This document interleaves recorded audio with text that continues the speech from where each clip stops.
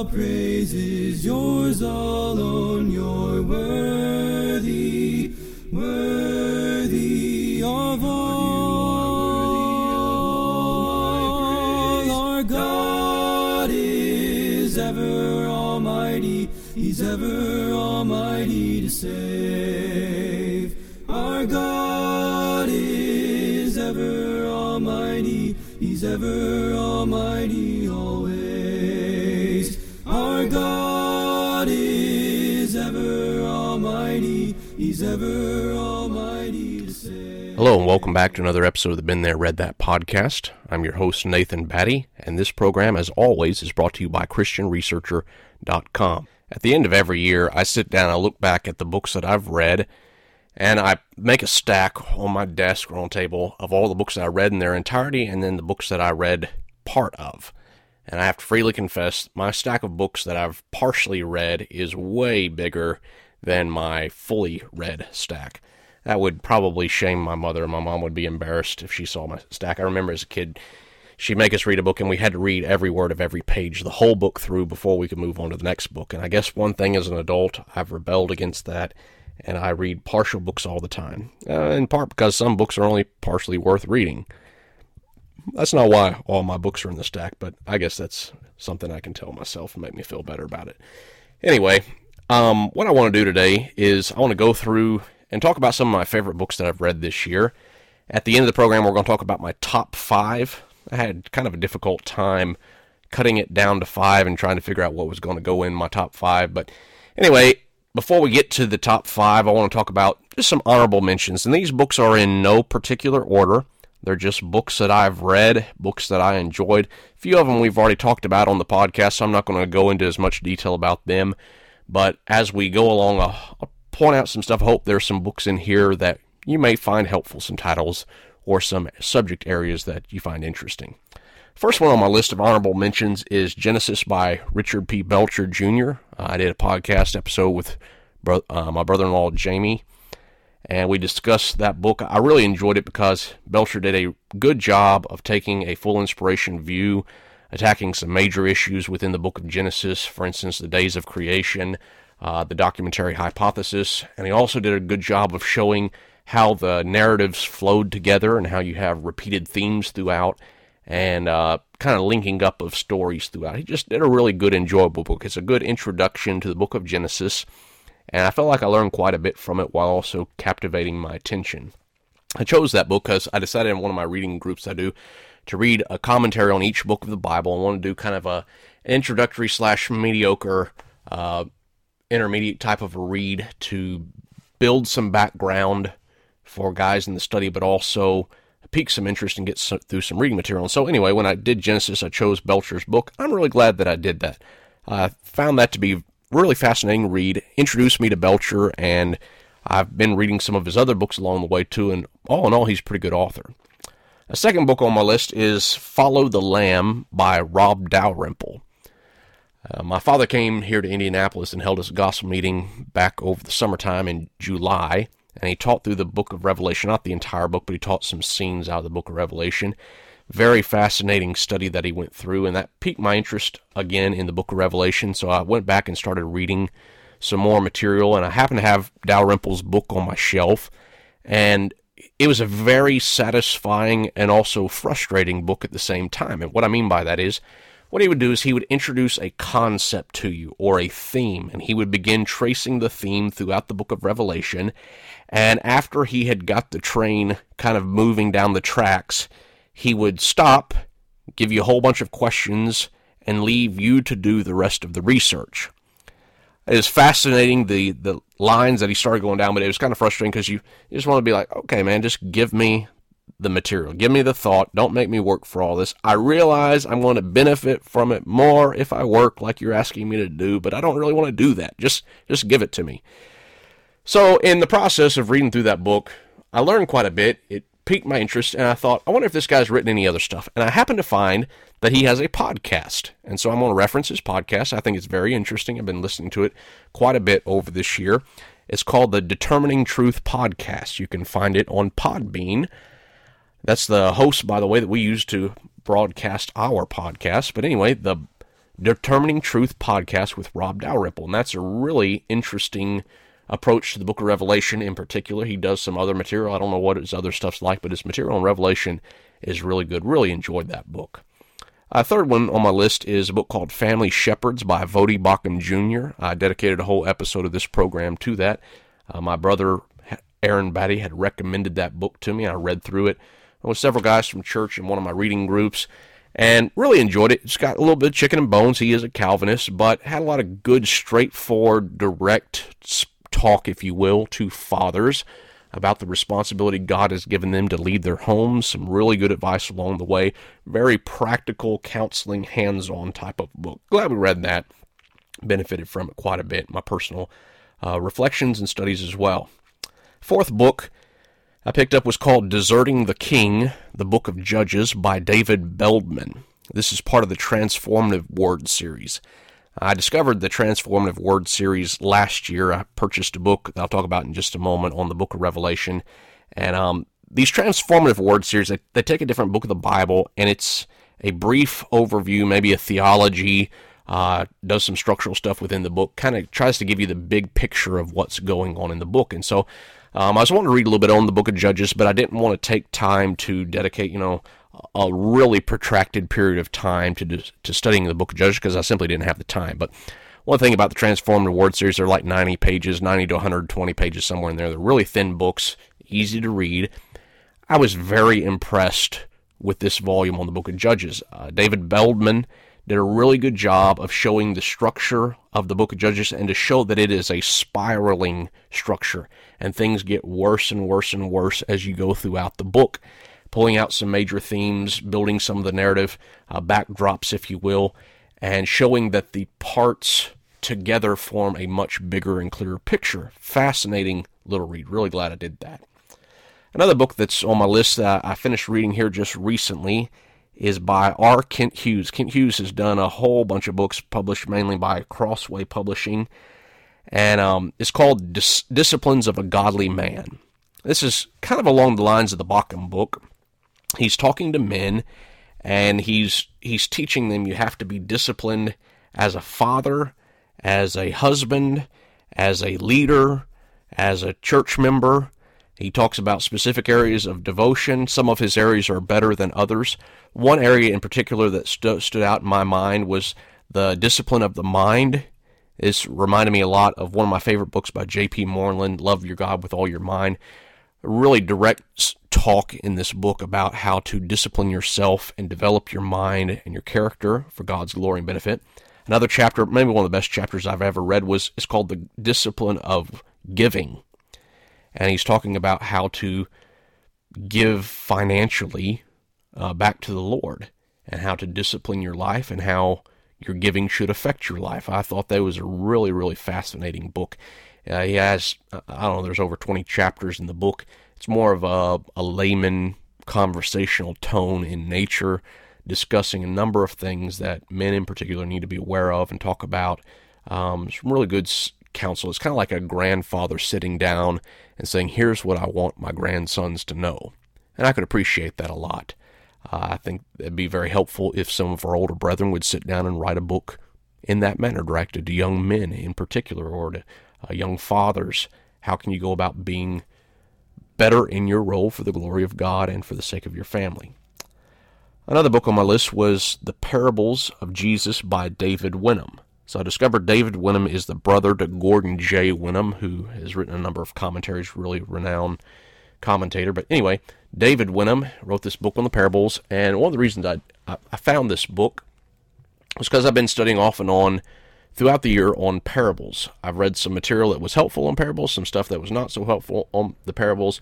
What I'm discovering is that, in my opinion, there's more to the parables than what we typically give them credit for. We go by and pick the low-hanging fruit, if you will. We take the service level application, but we don't fully take the time to ask, what's the background of this parable? To whom was this parable given? How are these parables clustered together? What is the meaning before we jump straight to application? I think sometimes the application we get from a parable may be off focus because we haven't asked what does the parable actually mean. And of all the books that I've read so far on the parables, I feel like Wenham does a pretty good job of going below the surface reading, giving you some provocative thoughts, giving you some roads or some rabbits to chase down, while also being grounded in what does the text actually say and actually mean. Very interesting read. I'd recommend this if you want to study the parables in depth. Another book that I read, this was recommended by my father. It's called Tactics by Gregory Kukul. I just finished reading this with a group of young people. It's more of an apologetics-based book, and what Kukul is trying to do is give you some tactics for both defending the gospel and also starting conversations, trying to provoke people to think about their doctrinal stances on things. One of his big tactics is trying to place a pebble in someone's shoe, is how he describes it. He says, I'm not out to convert you in my first conversation. I'm just giving you a piece of food for thought that I hope irritates you like a little rock in your shoe. But he gives a whole bunch of different approaches, and there's a lot of practical stuff. There's what I would call common sense material in this book that is not so common anymore, though it may be sensical. There's a lot of practical aspects for discipling, for what people call witnessing, what I would just call talking about the gospel to your friends, or when you're put on the spot, how do you have a conversation with someone who is an expert in the field that you know very little about? Or when you find yourself discussing a religious topic that you haven't studied before, and you can recognize that this person is off base, they don't have truth, and they're being very aggressive, how do you take control of the conversation in a way that is both productive and non-offensive? One of the things that stands out in my mind that he said as he was writing was that if you get mad or the other person gets mad, you lose immediately. One of the things he talks about a lot, too, is the art of listening. I took counseling courses in college. I have a degree in counseling. And one of the things they harped on over and over and over again was in order to help people, you have to listen to people. You have to have people explain where they are. And counseling is really about helping people help themselves. I think there's a lot of benefit in approaching conversations with people in general that way, asking open-ended, leading questions, questions that provoke their thoughts and get them to thinking about things for themselves rather than direct statements or driving points home with people. He emphasized you're not out to win a debate, you're out to convert people, you're out to get people convicted about what they believe in. Kukul, he ran a radio program for a long time. I don't know if he still does or not, but he's done a lot of YouTube videos, a lot of seminars. There's a DVD set that I understand goes along with this book, Tactics. Really enjoyable reading, practical stuff. I think this is something that's really important for every Christian to read for the sake of understanding how to better talk about the gospel to people. I think that's a very intimidating factor, and we shy away from having difficult conversations. We shy away from conflict, though conflict can be very beneficial and cause great growth. I think if people would read Tactics, they would feel much more confident in approaching their friends and neighbors, maybe even their family members, and having that much-needed conversation about Jesus and the Bible. So, I'd highly recommend Kukul and his book Tactics.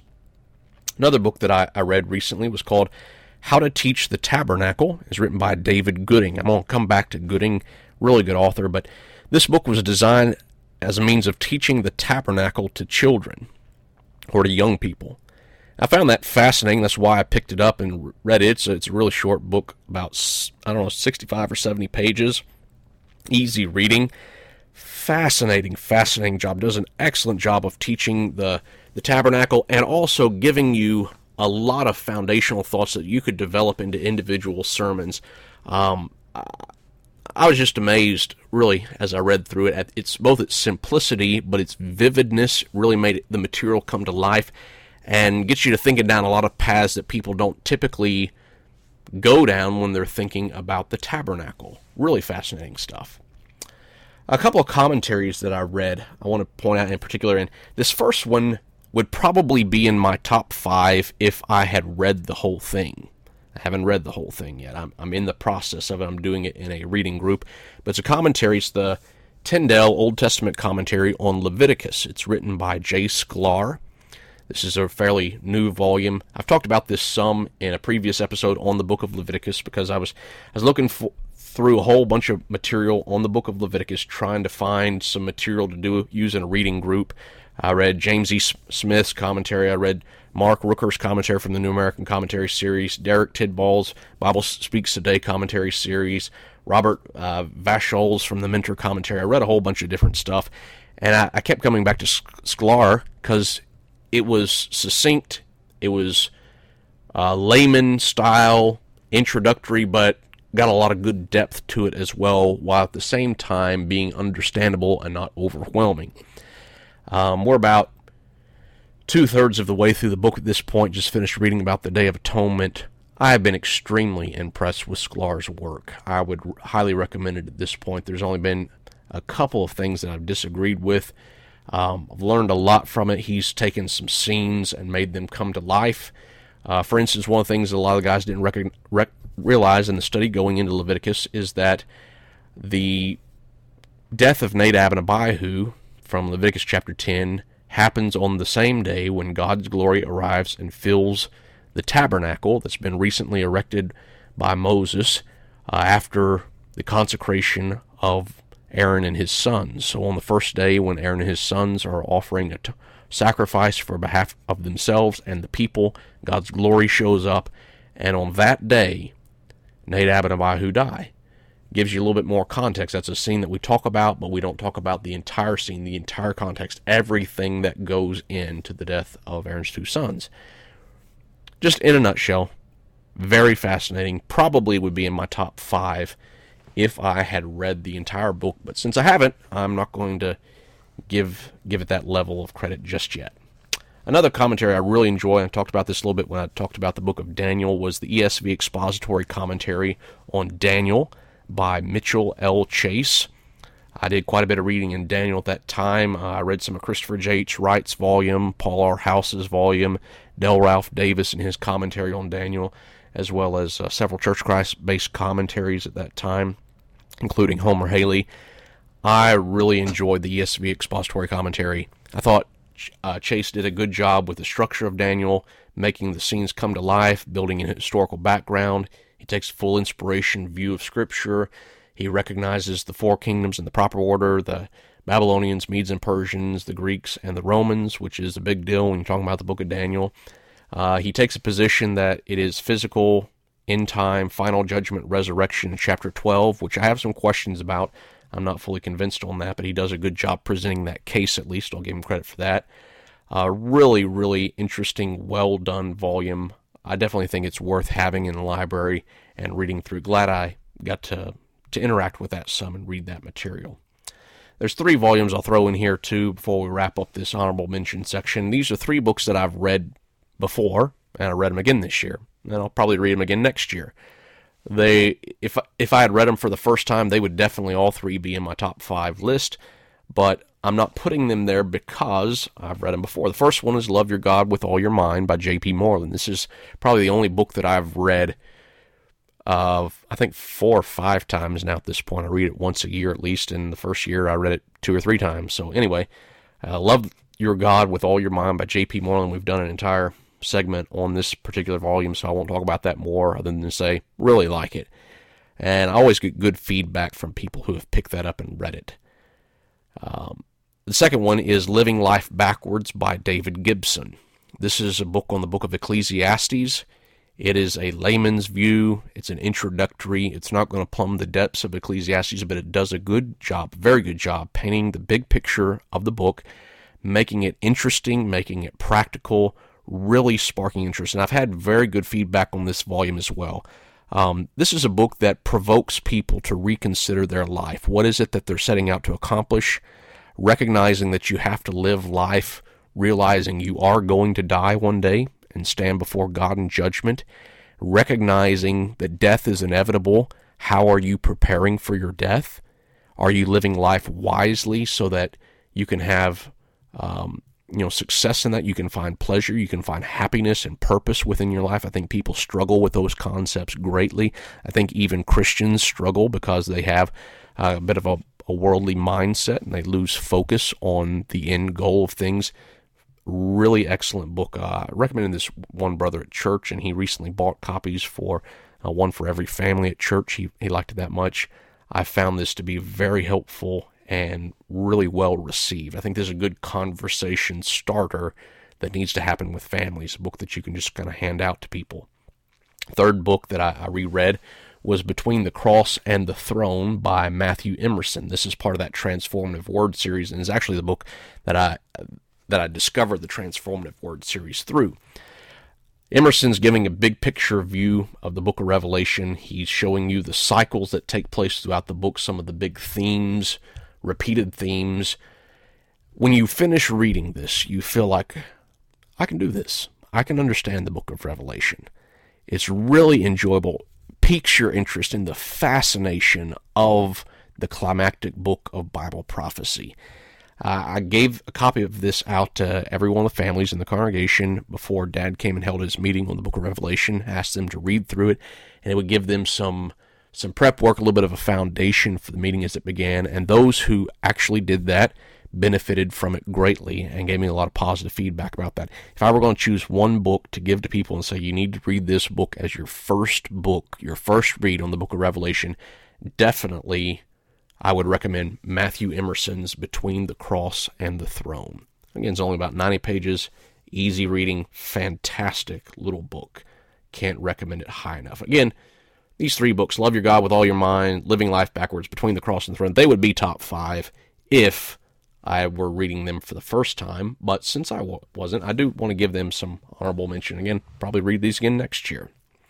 Okay, after long ado, I've talked long enough about these others. Let's get down to business, the top 5. I had some difficulty, again, choosing these top 5, and I'll do them in reverse order. I'll start with number 5, and we'll work up to the top recommendation over which there was a lot of controversy. Number 5, it's a book called Forsaken by Thomas McCall. This is a book that centers around Jesus' cry from the cross, my God, why have you forsaken me? There's a lot of controversy asking, was Jesus separated from God? Did Jesus become sin, the greatest sinner that ever was, or was he simply a substitutionary sacrifice? McCall does the best job I have ever read, hands down, in dealing with Jesus' cry from the cross. This is an extremely well-done book, very provocative. I've been asked about this particular passage at least 5 or 6 times this year by different individuals, and I've pointed them all towards this book. I've sent a copy of this book to a couple of preachers that I know and said, look, you need to read this. The value of the book is in the first chapter. If all you did was read the first chapter, well worth the money involved in that. The second chapter is really interesting as well. It talks about the concept of the simplicity of the Godhead. So you're getting not just a discussion about the passage, my God, why have you forsaken me, but you're also getting a discussion about the Trinity and how the discussion of the Trinity plays into, was Jesus abandoned by God? Did God separate himself from Jesus? What all's involved in that? He discusses also the concept of divine impassibility, divine simplicity. I won't ruin that for you and tell you what that is. I hope that piques your thoughts and interests. Maybe you want to learn some about that. Does a good job with it. And he does a really good job in chapter 3 rejecting the concept of divine determinism, what we would commonly refer to as Calvinistic predestination. But Calvin isn't the only one who believes in that, but divine determinism, he rejects that, rightfully so, does a good job of attacking it. He also attacks the concept that Jesus became sin rather than becoming our sin substitute.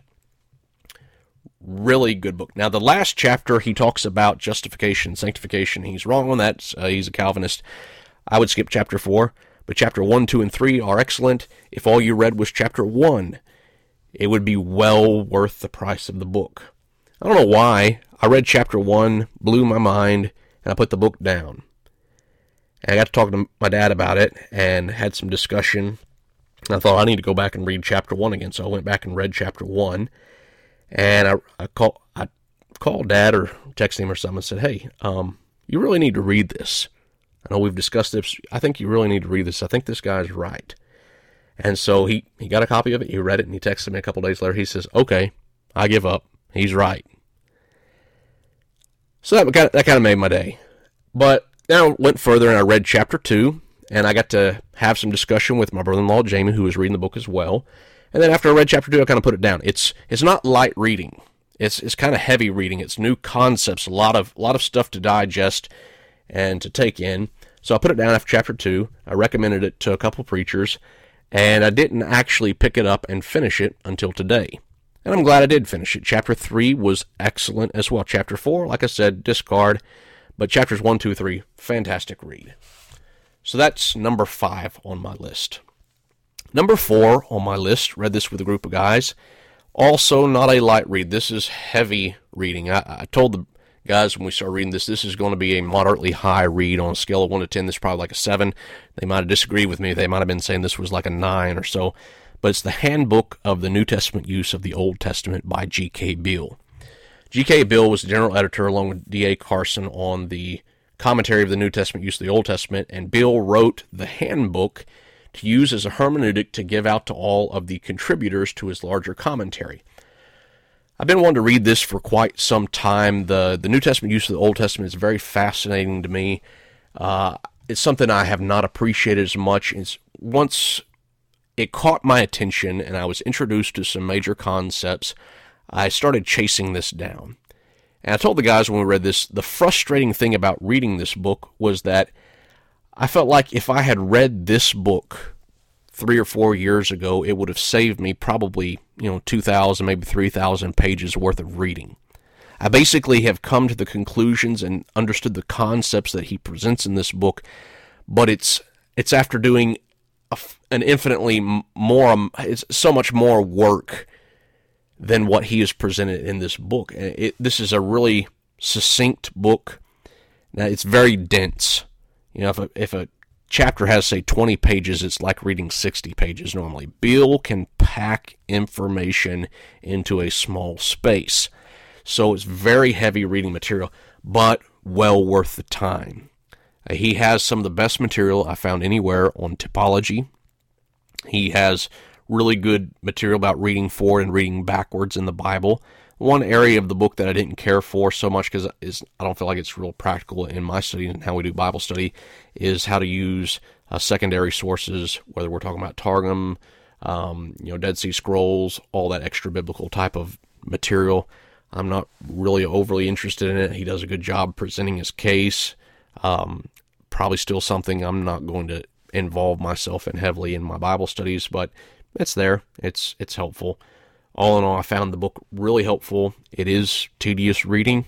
It's kind of overwhelming at times. You have to take it in pieces and kind of sit back and digest it, but well worth the book. I think this is a must-read in the field of hermeneutics and how to understand the Bible.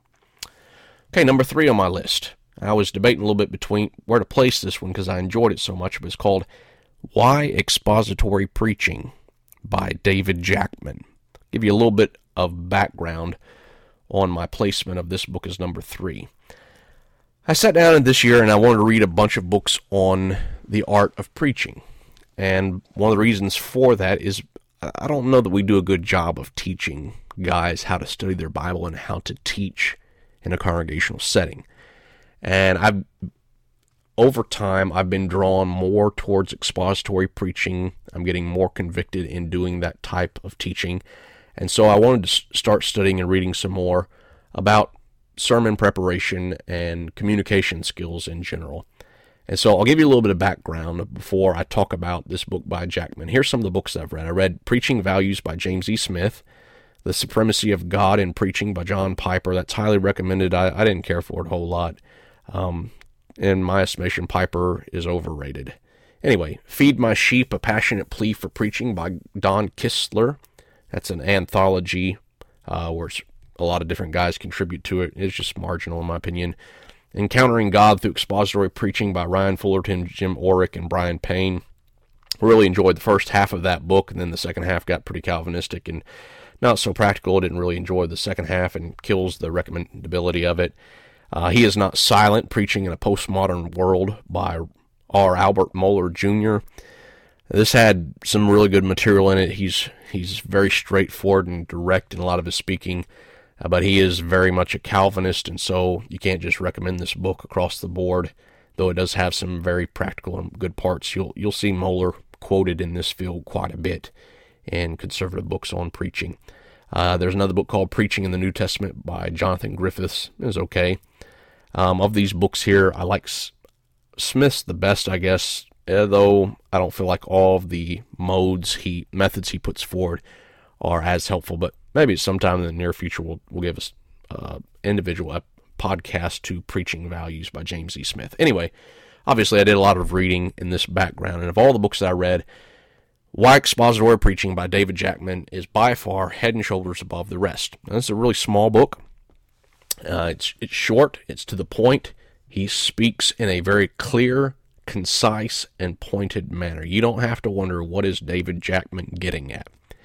He builds a very strong case for expository preaching, even when you're thinking about topical sermons, thinking in an expository type of a manner.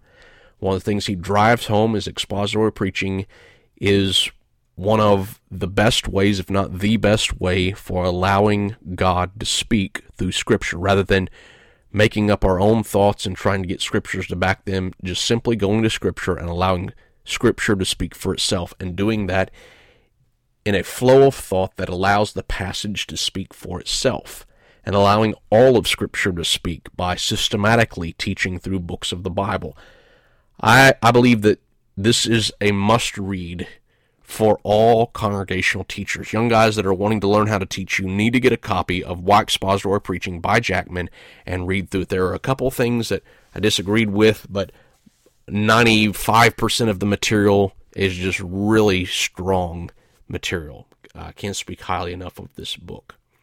And not only does he describe and discuss the concept of expository preaching, but he also models for you how to do that, gives you a couple of examples, and gives you some steps while not overwhelming. One of the frustrating things about expository preaching books is, and to me very impractical, is they say, here's a list of 20 different things that you have to do if you want to do an expository sermon.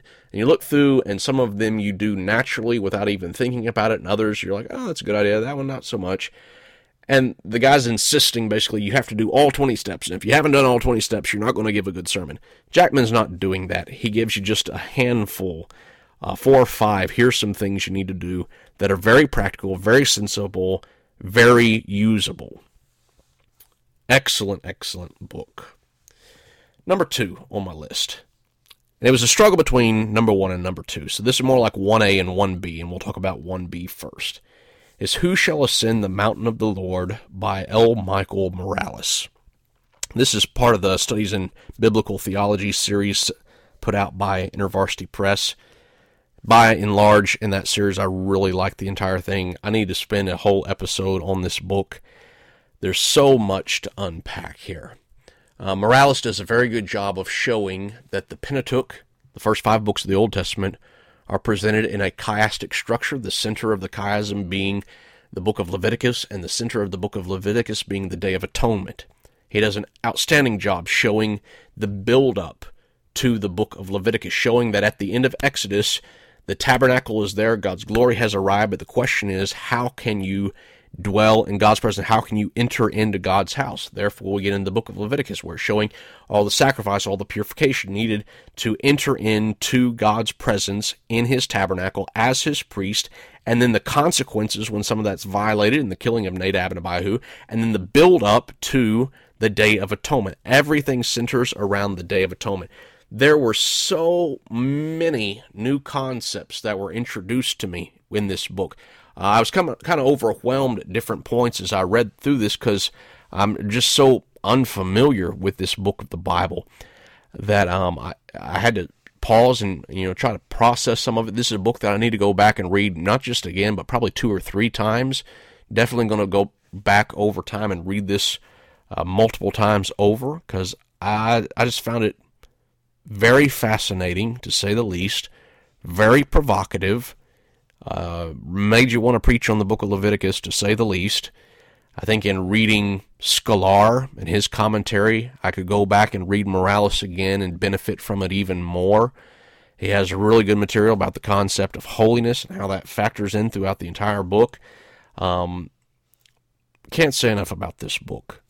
This is not a light read. This is not an introductory level read to the book of Leviticus, but it is well worth the time spent going through it. This is probably a 7 on a scale of 1 to 10 as far as level of difficulty reading, but a good book. Very fascinating, very well documented and researched. I'm not going to agree with everything Morales has said.